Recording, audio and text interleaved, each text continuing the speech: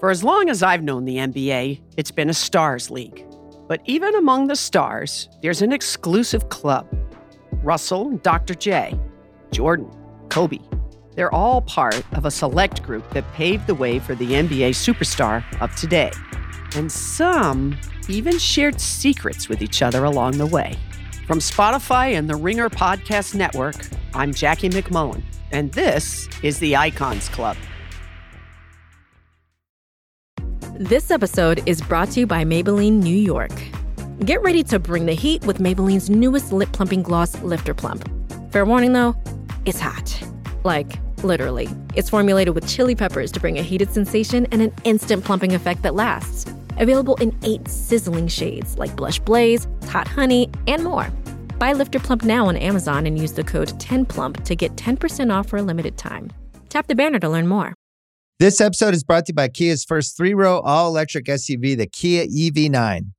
With available all-wheel drive that sets the pace and seating for up to 7 adults. With 0 to 60 speed that throws you one moment and available lounge seats that unwind you the next. Visit kia.com/EV9 to learn more. Ask your Kia dealer for availability. No system, no matter how advanced, can compensate for all driver error and or driving conditions. Always drive safely.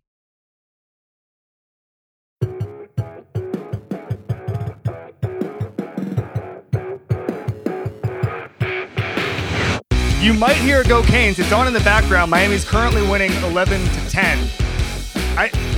I can't help myself. If the Canes get to the Final Four while we're broadcasting Ringer F1 show, then it becomes also a Canes Final Four show. I'm sorry.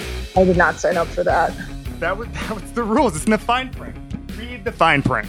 There was no fine print. Whoever just asked if Toto Wolff was Mike McCarthy, that made me really upset. I understand it though, right? I know what they're getting at.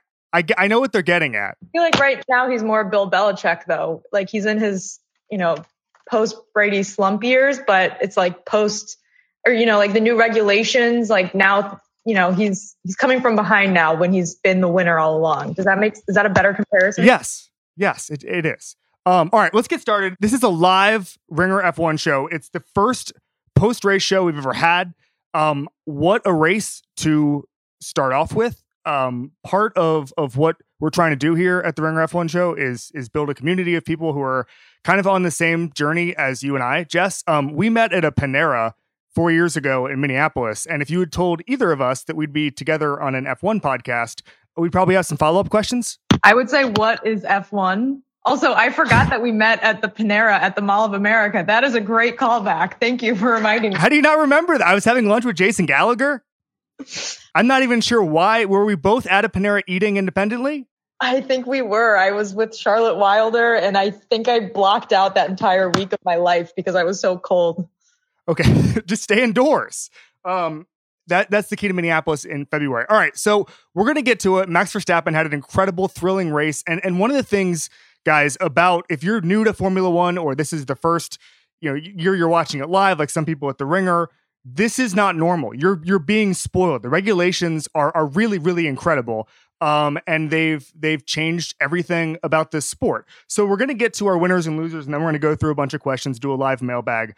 Obviously, the winner of the race is Max Verstappen, but there's so many nuances to what we just saw in Saudi Arabia. Jessica, where do you start? So should I give you some winners, or should we are you doing like a little quick thoughts first? Well, let's do. All right, we'll start with the quick thought. What's your big takeaway right now? That was a really exciting race. I was, nervous going into it because this track is so fast. And yesterday, after seeing Mick Schumacher have that huge accident, I was nervous that there would be more contact. But there were, I think, 4 or 5 cars that were retired, but no like major incidents. So that was good. And there was just, it was a kind of a follow-up to last week in Bahrain with really solid overtaking and lead changes throughout the entire race. It was awesome. Yeah, I mean, this was pure racing, and that's I don't know if you can get any better than that. From a plucky upstart like Mercedes really gave it a go. I thought that was good to see. Were you upset when you saw the tweet that said Hamilton can't get around Lance Stroll? That did make me upset. I just felt that it was gratuitous. It's a tough time. It's a tough time for Merck, and we'll probably get into them during our losers thing. What's your first winner, Jess?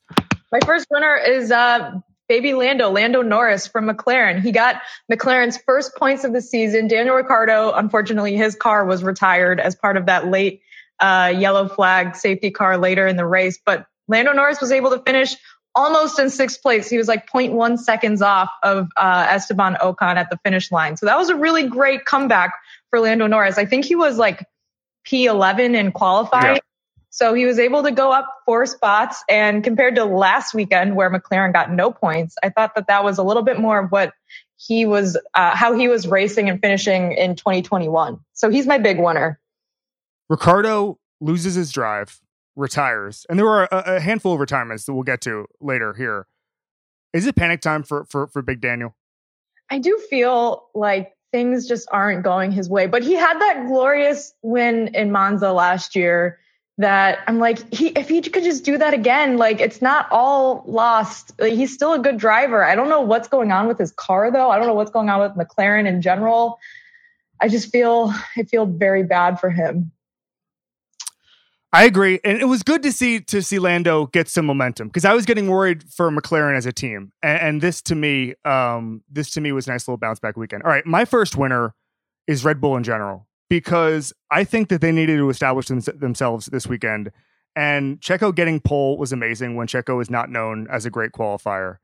But then beyond that, this Verstappen win, it establishes, I think there was such a chaos in the title race picture that I actually didn't know what to expect. When Leclerc was winning earlier in this race, I actually briefly wondered if Ferrari was going to run away with this thing this year. And to see the drama at the end and the DRS and how important that was, I realized something maybe in the last 10 laps. And maybe I should have realized it last race as well, that this is going to be an incredibly emotional title race, because of how packed together everybody is. And because of, you saw last week, it looked like Ferrari was in Max's head a little bit, and you saw him get angry. They both locked up today on lap 44. You saw the battle at the 42nd lap and obviously the 47th lap, and then the double yellow at 48th. Because they're going to be going back and forth, and it looks like it's going to be Red Bull and Ferrari kind of separating themselves from the pack, with the history that those two guys have from their karting days, and you can go look that up. It's some incredible videos. But from the history that those guys have, the way these cars have been developed, the narrative of the season, and the fact that they're just going to be going back and forth on lap 42 of every single race, I think this has the chance to be almost as emotional as last year. Am I wrong, Jess?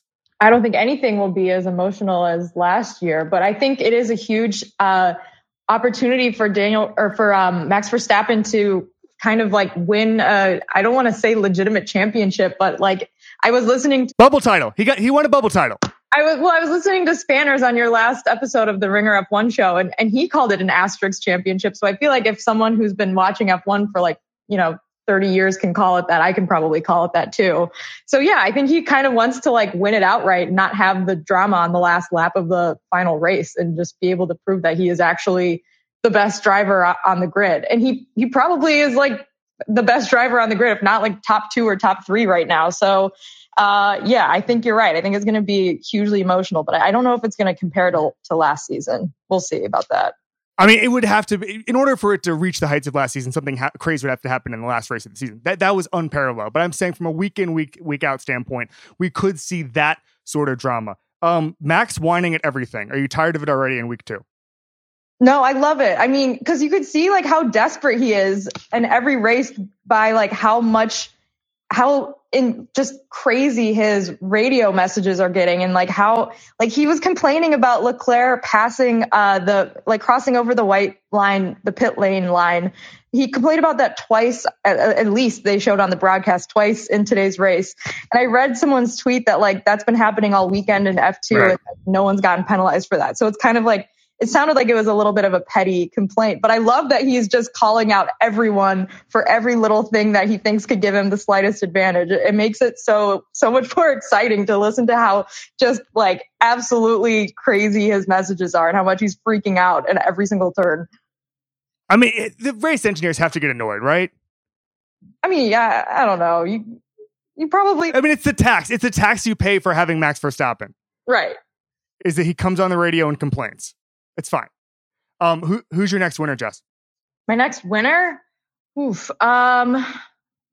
I guess Ferrari can they both be my winner? Because yes. Last week, everyone was saying that Ferrari was back, and it was like 2016 when Texas and Notre Dame played into double overtime, and everyone's like, Texas and Notre Dame are Texas, they're both back. They're going to meet again in the national championship. They went on to win like a combined 6 games that season. Yep. So it's like, okay, well, Ferrari might be back, but I think now we can say definitively Ferrari is back. Like they both, Leclerc and Sainz both finished on the podium. And Leclerc was very close to winning his second race in a row. So yeah, I think Ferrari's definitely definitively back. They're my second winner after Baby Lando. I agree, and I would have loved to have seen Leclerc win this, but on the other hand, like I agree with you in that definitively declaring that you're back is actually a kind of a victory in itself, and that this is going to be an all year long thing. We know that Red Bull is probably going to have better in-season upgrades as the year goes along. But we also know it looks like Ferrari's car is really good. They have an engine advantage, certainly over Mercedes at this point. And I am starting to think that the car is such that they can sustain this the entire season, and then it's going to come down to kind of like we talked about a minute ago, 1 or 2 breaks at the end of the season. Do you want to get upset about Mercedes? Yeah. Well, can I give my first loser? Oh yes, I assumed it was going to be Mercedes. I didn't know someone lost more than Mercedes. It's actually Sergio Perez. With the timing of his first pit was so just devastating. And Ferrari, like, credit to them on that fake pit stop. I saw someone on Twitter compare it to Kenny Pickett's fake slide. The Sun Bowl or Citrus Bowl, whatever bowl game they were in this year. And I really like that comparison. And so, yeah, Sergio Perez goes into pit. And then, of course, Latifi hits the wall in the very next second and the safety car comes out. I'm getting tired of Latifi.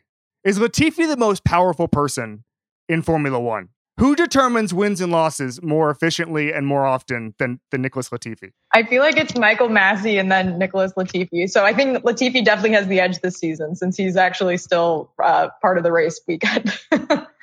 I agree. Checo had some bad luck this weekend. I mean, he did get the pole. He was the first Mexican driver ever to get the pole, which is admirable. And again, he's not known for his qualifying pace. But I actually didn't expect him to win this race. And the fact that he had that bad luck with the safety car, again, unfortunate, but I just didn't really expect a whole lot from him. And I think his weekend overall was admirable. All right, Merc. So I was going through the last couple of the last decade of Hamilton. And it's really incredible the consistency that they've had. So obviously going into this race, this was the first time since the 2013 Italian Grand Prix that a Mercedes-powered car was not in the top 5. He was in a duel with Lance Stroll. He was in a duel with Magnussen, where he was struggling. Well, Hamilton, obviously. In 2009, when Hamilton was driving for a McLaren Mercedes, he didn't have a podium until the 10th race. And they ended up turning that car into a race winner. But before their win, it was their first podium. He finished 9th, 12th, 13th, 18th, 18th, and then 1st in Hungary. You're seeing the kind of frustrations that I don't think most people who've tuned into F1 over the past 5 years have ever seen from him, or 7 years. And you're seeing little mistakes, the strategy stuff, the too late to box on lap 38 was just a complete disaster. But I think that he can turn this into a positive season. I don't think he can do anything close to competing with the front of the pack anytime soon. Am I wrong about this? I just think you can write them off, basically. Well, I heard on your podcast that Mercedes has better like in-season technical support than any of the other teams. Yeah, but they would have to add in. Yes, that's correct. And Spanners and some other folks have talked about that. Matthew Summerfield's been on this podcast, but I think that they would need such huge. I mean, it would be like saying, well, the Dolphins have the ability to get better at the trade deadline, but they just need to add Patrick Mahomes, right? Like it's a pretty huge gulf, I think. That's true. Okay, well, I don't know. I'm not going to write them off yet. I mean, George Russell was like very comfortably in 5th place in this entire race. Like he basically didn't do anything and didn't have to do anything, and still got solid points from it. So I don't know. I'm not ready to write off Mercedes. We have a comment from Rick that says Latifi is a bigger embarrassment to Canada than Nickelback. Let's not say things you can't take back. That's devastating. That's a bad one. All right. So I don't know. I mean, the Mercedes thing, it's hugely baffling because of everything that we heard. And not just, I don't want to overdo the Netflixization of the sport and just all the narrative that's come from there. But Toto being in a big chunky sweater and saying everybody has a target on their back next year, and then coming in and just laying up brick after brick in testing and qualifying and now 2 races. It's an all-time F1 flop. And I thought that they had some quiet confidence because they knew that when the regulations came in, they'd put so many resources to this. And the fact that even in qualifying yesterday, I mean, that car, Hamilton's car, was moving like a Jeep or something in the straights. It just wasn't doing anything.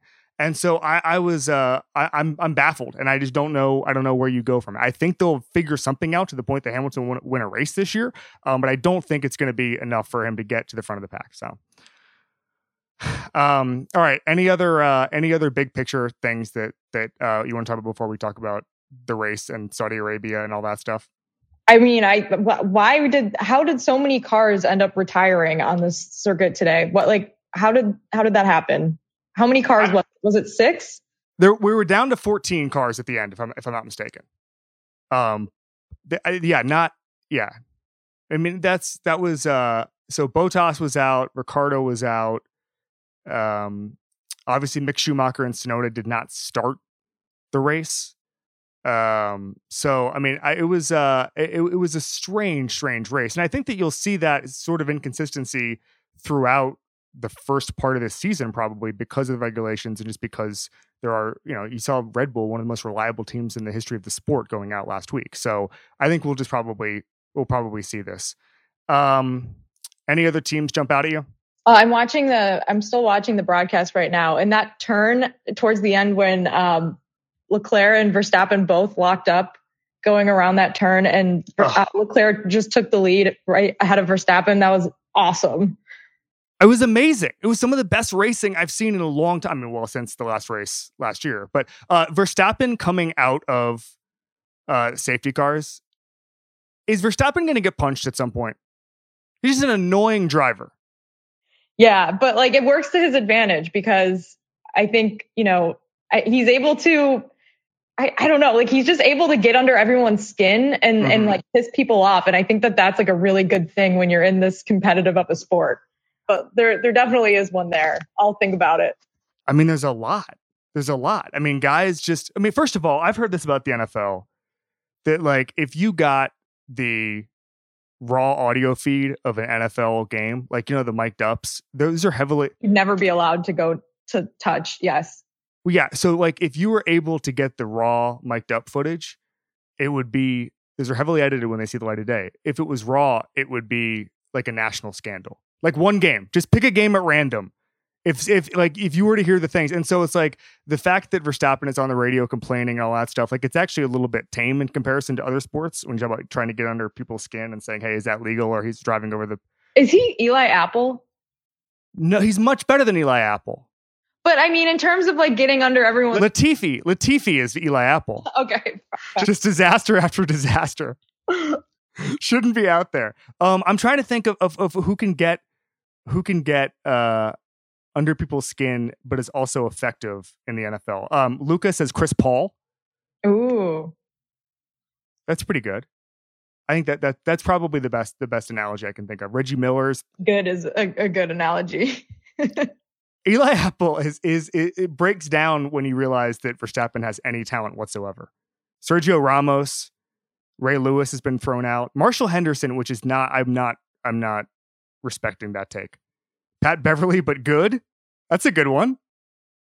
And then, but good. I think my analogy still holds up. Pat Bev, okay. Eli Apple and Pat Bev are kind of similar, I think. And then Conor McGregor is the last one. Someone else threw out Pat Bev, but good. What a strange coincidence that was. All right, yeah. I mean, this is pure racing, and I loved it. So actually 13 cars just finished the race. Stroll was 13th and he was last. Hülkenberg 12th. The order, just so everybody knows, it went Verstappen, Leclerc, Sainz, Checo, George Russell, Ocon, Lando, Gasly, Magnussen, and Hamilton. Is Haas just all the way back? I mean, they're like halfway back because they still like Mick Schumacher didn't even get to race today. But I mean, I literally watched like the back of his car break in half yesterday when they put it on the crane. It was nasty. But yeah, I mean, Magnussen is a really good driver, and he's consistently, gotten points the last 2 weekends, and he clearly was holding off like Hamilton for a bit today. So yeah, I think Haas is halfway back. All right. So by the way, we're going to try to take some calls. I've never done this before. As I said earlier, like the MMA guys do it. Yastrzemski does it. Like we're just going to try. And if you're weird, we'll just ignore you and move on. But hopefully we can get some actual, like some good back and forth here going. All right. Do you want to talk about the logistics of the weekend and what a complete disaster this was for the sport? Sure. I'd love to. For this race, in which I was like reading about just things that I have never considered before leading up to this sporting event.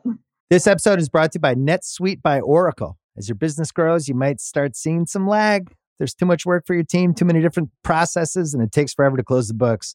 If this sounds like you should know these 3 numbers: 37,000, 25, and 1.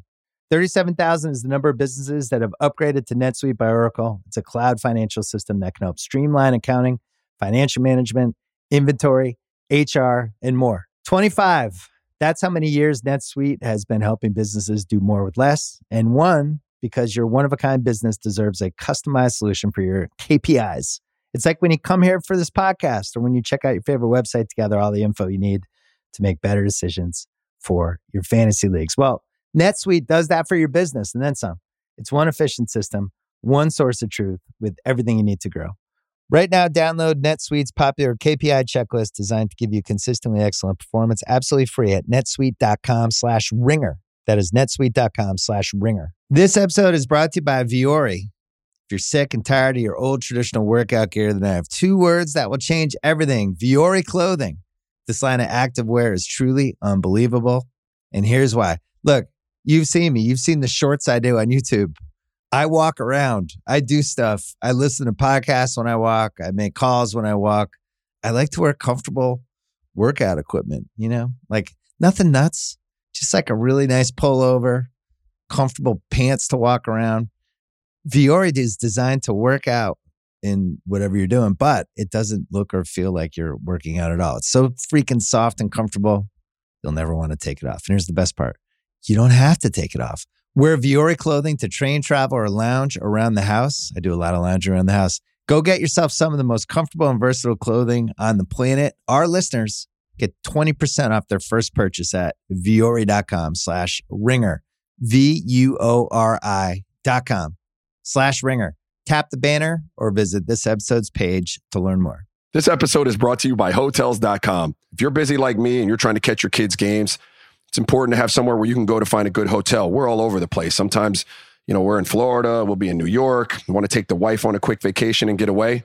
Whether you're looking for a relaxing getaway or heading out of town to see the playoffs, Hotels.com app has a perfect hotel for every trip. Compare up to 5 hotels side by side so you can see prices, amenities, and star ratings without having to switch back and forth between options. So start planning your next getaway and find your perfect somewhere in the Hotels.com app today. So on Friday, there was a attack on an Aramco depot near the track. There was a 4-hour meeting in which it appeared that the F1 bosses had to convince the drivers to actually race. There were some extremely strange arguments. One of the arguments I saw from the Saudi Arabian government was that this happens all the time, it's fine, which is not the argument I think that they think they're making. And that there's a missile defense system that would be nearby. Saw some F1 reporters tweet that out, that was part of their argument, is that your safety is guaranteed. Don't really know about that. Beyond that, the track itself is extremely dangerous. It's extremely, and I heard some drivers talking about some of the blind corners and just the speed of it in general, and how it's totally different to navigate. You think what about just this entire race weekend and Saudi Arabia's future in Formula One, Jess?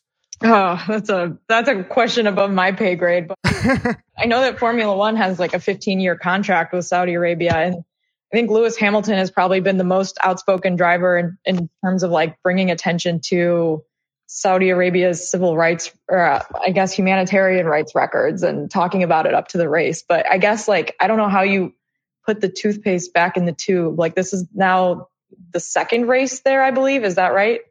Mm-hmm.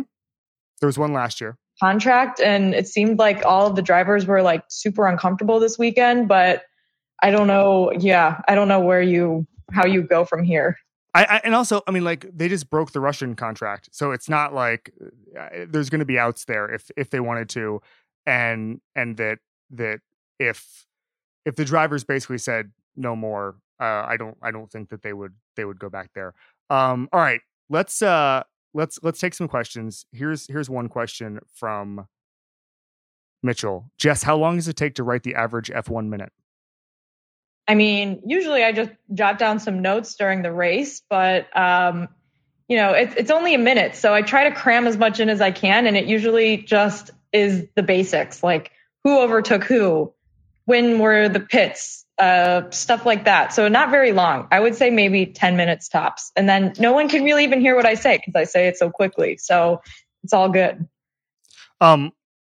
Alpine providing 20 laps of entertainment was amazing. Oh, that was great. I was sad when that ended. And I also was sad when Fernando Alonso had to retire his car because I'm all of that for nothing. Do you think he overheated his car by trying to duel his teammate the entire first 20 laps? Yes. And it was worth it. Yeah, I don't know. Probably. It was fun though. If you were the team principal of Alpine, would you have said something, or would you have been like Otmar and just kind of stood back and said whatever? I liked what he said on the radio to Crofty. He was like, "Yeah, it's fun, but they're going to stop soon." And then they kind of they kind of did, but they ran out of juice. But they were like, "Well, shouldn't they be helping the team?" And he was like, "Well, they will." That's kind of vague. It was very vague, but I thought it was funny. Yeah. I just think Alonso has never been an amazing teammate. And but I actually like that out of him in the mid pack. Where they're again, I hate to bring this up, but again, because I bring it up all the time. There's a reality show that's before Netflix about McLaren, and I think it's called Grand Prix Driver. And Alonso's in it. He's one of the drivers with Stoffel Van Dorn as the other one. And Alonso, him and Kimi have had a contest over the past decade to give less of a shit about Formula One racing while being one of the best drivers in the world, and it's really incredible. All right, let's take a call from Anastasia and see how it goes. Hi. What's your question? Oh, I was just wondering. So I've never watched any Formula One races before, and I was wondering what's the best way to get into Formula One. Should I just watch the Netflix series or just start by watching the races on Sunday? And hi, Smitty. I'm so glad you get more than a minute in this platform. I'm a huge Le Batard Show fan. Oh, that's very nice. Jess, where would you start? Thank you for the question. I started with Drive to Survive. Kevin, you've been a F1 fan much longer than I have, but I started with Drive to Survive, I guess almost exactly a year ago, right before the 2021 season started. And then I started watching the races to supplement what I was watching on the show. Both very different experiences. Watching the races is really, really fun. So I think maybe a little bit of both, but I haven't heard someone go back and watch earlier seasons of Drive to Survive and complain about it. So that might be a good starting point. So I agree. I think it's a good way to just get to know the basics of it and just get to know who the drivers are. Obviously if you watch season 1, you think Daniel Ricciardo is the best driver of all time. So that might be a little bit of a distraction. But I would say generally, if you watch the show, you won't get a lot of the nuances of the sport. That comes later. You're not going to get the nuances of any sport from any one product. So I would watch the show, and I actually probably would go back to season 1 just to get everything. And it's only 8 to 10 episodes every single time, so it's not that big of a deal. And then just the internet is a wonderful place for F1. That's not always the case for a lot of different sports. With the NFL, it's really, really hard to figure out what YouTube channels to watch or what Twitter accounts or whatever, subreddits, whatever. But the F1 subreddit is amazing. YouTube, there's amazing content on F1 YouTube. Not only the official YouTube, but then kind of content creators who break down the tracks and all that stuff. So it's a pretty I would say that the more time you put into it, obviously, like anything, the better it's going to be. But I think there's a ton of resources, and even just going back and watching 1998 at Spa or whatever, like that can be extremely fruitful, and you can learn a lot. And one thing about F1 that I love, Jess, is that you can get into it and just be like, oh, I like Lewis Hamilton, and I like watching him race in Monaco. Or you can be like, I'm going to figure out what's wrong with Alpine's rear wing. And you can get into it in any other level besides that, between that. So I think it's fascinating, and you just, you put in the time, and everything is understood pretty easily. Yeah, it's a lot like watching football, or really like any other sport. You can get into X's and O's and like, technical analysis of it, or you can kind of dip your toes in that and just pay attention to the characters and the teams and the rivalries. So it really is like a choose your own adventure. And I don't think there's a wrong way to get into it. It's just a lot of fun, really, like to get to know the drivers and their histories. And then, yeah, like one thing that's been fun too is like going back and watching like old F1 movies and documentaries and stuff. Like I don't have like any historical knowledge of F1, but that's been really interesting because it just like looks so different now. And so it's so interesting to see how much it's changed. Yes, absolutely. All right, let's hear a call from Jareen. Hi, Jareen. What's going on? Thanks for taking my question. Of course. There is like now this huge groundswell, obviously, in the States with regards to the F1 fandom. And they're talking about adding Las Vegas next year, in addition to obviously Miami in May. How are you feeling about making the United States like a huge chunk of the calendar, if that's the case? That's a great question. Jess, what do you think? As someone who lives in Miami and is going to have a home race in 6 weeks, how do you feel about this? Well, first of all, I don't know if I'm even going to be able to go to that race. Like I'm still trying to figure out how I can even get like credentialed or. I'm going to solve your problem right now. I was driving down the turnpike in Miami 2 days ago, and the track's right there. Just pay like $100 in tolls and just keep driving on the turnpike over and over and over again, and you'll see about a quarter of the race. That's a really good idea. Yeah, I don't know if I'm even going to be able to go because like these races now are so popular, and especially somewhere like Miami where there's so much international traffic, and Vegas is probably pretty similar. The demand for tickets is going to be crazy high. So it's, I think like one of the reasons that I was attracted to F1 initially was because of how cool and different the locations felt of all the races. Like, oh wow, like I didn't know what Monaco looked like until now. I'm like, oh, now they're in Belgium. That's so interesting. And now they're here. Now they're there. And now I'm like, Vegas and Miami. Like, I don't know. That doesn't sound very exciting to me, but I think it will be great. Obviously, like F1 wants to expand its fan base, right? And so putting more races in the US is a really great way to do that for them and make more money. So I guess it is what it is. I hope, American fans are able to still go to races though. Like, Austin until last year, I think seemed pretty, I don't know, Kevin, correct me if I'm wrong. It seemed like it was pretty accessible. If you like wanted to do one race a year, you could go feasibly. And then last year there were, Mexico as well. I mean, these weren't cheap. These weren't cheap at all by any means. It wasn't you pay $20 and you go, but it was still, you could roll up and buy a ticket, sometime before. And it wasn't $8,000 and it wasn't sold out, the day tickets went on sale. How do you feel about it? Because you've been a fan for like 5 years now. Yeah, you make it sound. Yeah, most people have been a fan for 30 years. I've been for 5 years, which makes me an American veteran. But no, I mean, listen, in all seriousness, there's been a huge F1 contingent in America far before me, and even going back to the kind of the Speed Network days. There's a reason there was a race to begin with. I mean, it was in Indianapolis before. In the 80s, there was a race in Vegas to begin with that all the drivers hated. I think there was a race in Long Beach at one point as well. But I think that it's okay as long as there remains an air of exclusivity to the races. You don't want to abandon. Formula One's heartbeat is the summer swing in Europe, right? And you don't want to abandon that. Or, I saw a thing the other day that maybe they could expand to 30 races. At some point, it just becomes a lot less interesting. And there's a reason the NFL will expand to 17 weeks, or 17 games, but not 20, right? And trust me, it's not about health and safety because they barely care about it. Yeah. I don't know. I'm like, I think at some point the NFL understands that they expanded the playoffs and all that stuff, but they understand that the reason that it's popular is that there's a 4-month period where every Sunday to watch football. And if you expanded that by 1 month, at some point it becomes diminishing returns. All right, let's take a question from Kellen. And by the way, I'm sorry, I'm asking these or taking these at random. So if there's no meritocracy here, I'm just kind of picking names. Hi, Kellen. Hey, thanks for taking my question. Of course. What's up?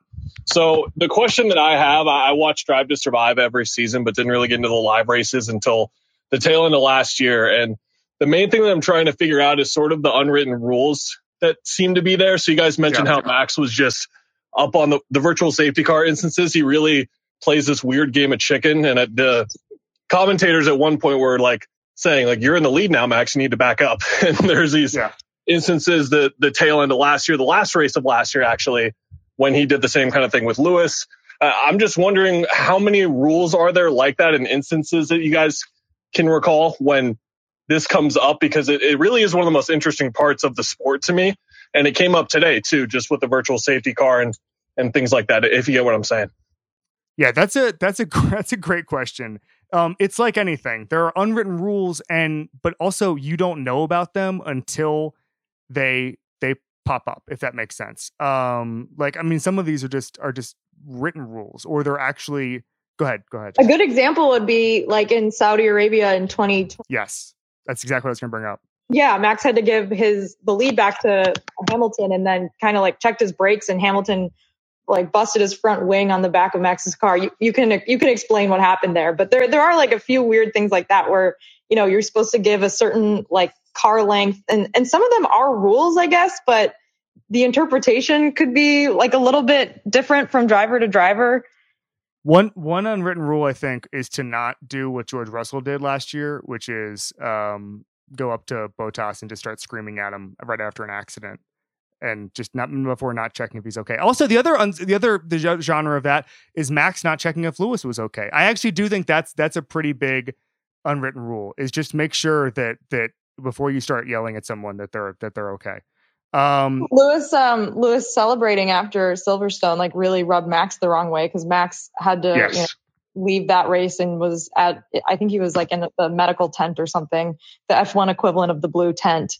And so Max felt that was like some sort of unwritten rule that Hamilton was doing a victory lap basically after knocking him out of the race.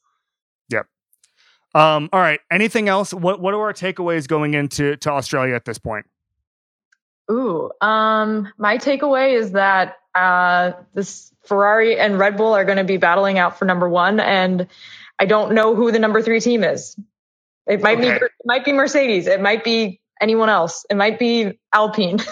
Might be Alpine if they ever harness their energy towards actually. They have. That's it. It's happening. I would say that I have a take that I'm going to unveil. It's either the dumbest take in the world or the most genius take in the world, and it's that this was the most sweeping regulation change of the last 40 years, and it's produced amazing racing. But at some point, teams are going to figure it out, and I know there's the spending cap and all that stuff, but teams are going to figure it out. There's going to be some regularity, and we're not going to have this tight of racing, I don't know, 3 years from now. My new take is that we should just do insane sweeping regulation changes all the time. Okay. So next year, 3 wheels. Yeah, 3 wheels. 3 wheels. Just get it going. Like, I think that's I don't mean like literally like every year doesn't need to be the biggest in 40 years, but enough to where there's a ton of parity, at least in the beginning of the season, every single time until they figure it out. That's my free idea. I like that idea. And maybe in like 5 seasons, we'll just do like an esports grid with all of these drivers, but it's just all, video game. That would be fun. Would there be more? Would Ricardo figure that out at some point? I think Lando Norris would easily crush that. Like If we went all virtual, I think Lando would be well, actually, Charles is pretty good at that too. Leclerc might be that would be fun. That would be a Ferrari McLaren battle right there. Just they're just a bunch of Zoomers. The only people who understand how to race on a simulator. I guess they all do, but they're not actually trying to win the race. They're actually just trying to get better. Unless you're a Zoomer. All right, Jessica Smetana, thank you so much. Is the F1 Minute going as scheduled tomorrow? We'll see. We'll see if Dan lets me do it. Awesome. So I'm like, hey, by the way, I have an F1 Minute today, and then somehow suspiciously we finished the show and no one has brought it up since. By the way, we're getting some reports that Max is amazing at simulation racing. Ah, that's a bummer. Yeah. So it would just be the same. Literally, it would be the same results we saw today. Probably. I have one more question from Mitchell, and this is a good one. Which driver would you want a signed and framed Vanity Fair photo shoot picture of? Me? No, remember that all of the drivers took those Vanity Fair photo shoots. Which one should we get autographed and sent to us? Well, a fan actually sent a forged autograph of Lando Norris from that photo shoot to our studio recently. So I guess I already have that one. I think my what would be Daniel Ricciardo in his pink silk suit. What? Someone forged Lando's signature and sent it to you? Yeah. Did they say this is forged, or did they say I got Lando to sign this for you and they're just lying? I don't know, actually. I don't remember what the note said. I think. Yeah, I wouldn't look too deeply on it. No, I'm not. I'm going to just pretend it's real. It's funny that Lando Norris would sign a piece of printer paper of a photo of him and wouldn't just spend the extra, 80 cents on glossy photo paper. But I don't ask questions. By the way, Pierre Gasly's the answer. All right. So thanks everybody. This was great. We loved this format. This is such a cool community that's being built up. The numbers, I was worried there were going to be 5 people in here. The numbers are exceeding my expectations. Thank you guys so much. And we'll see you. So the next race is at 1 a.m. And I don't think that there's going to be a ton Eastern time. I don't think there's going to be a ton of volunteers to either listen to or do the green room at 3 a.m. East Coast. So we'll figure it out and we'll have an announcement on that. But appreciate you. This has been the Ringer F1 show, the first ever live Ringer F1 show on the Ringer Podcast Network. Thanks, guys.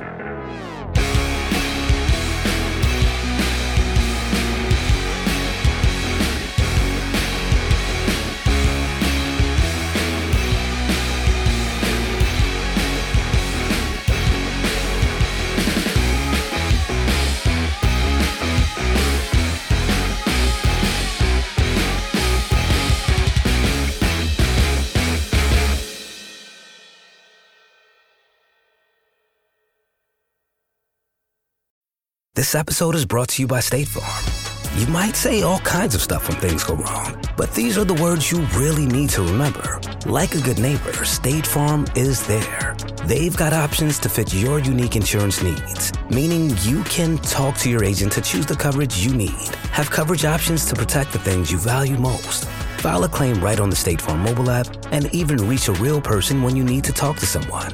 Like a good neighbor, State Farm is there.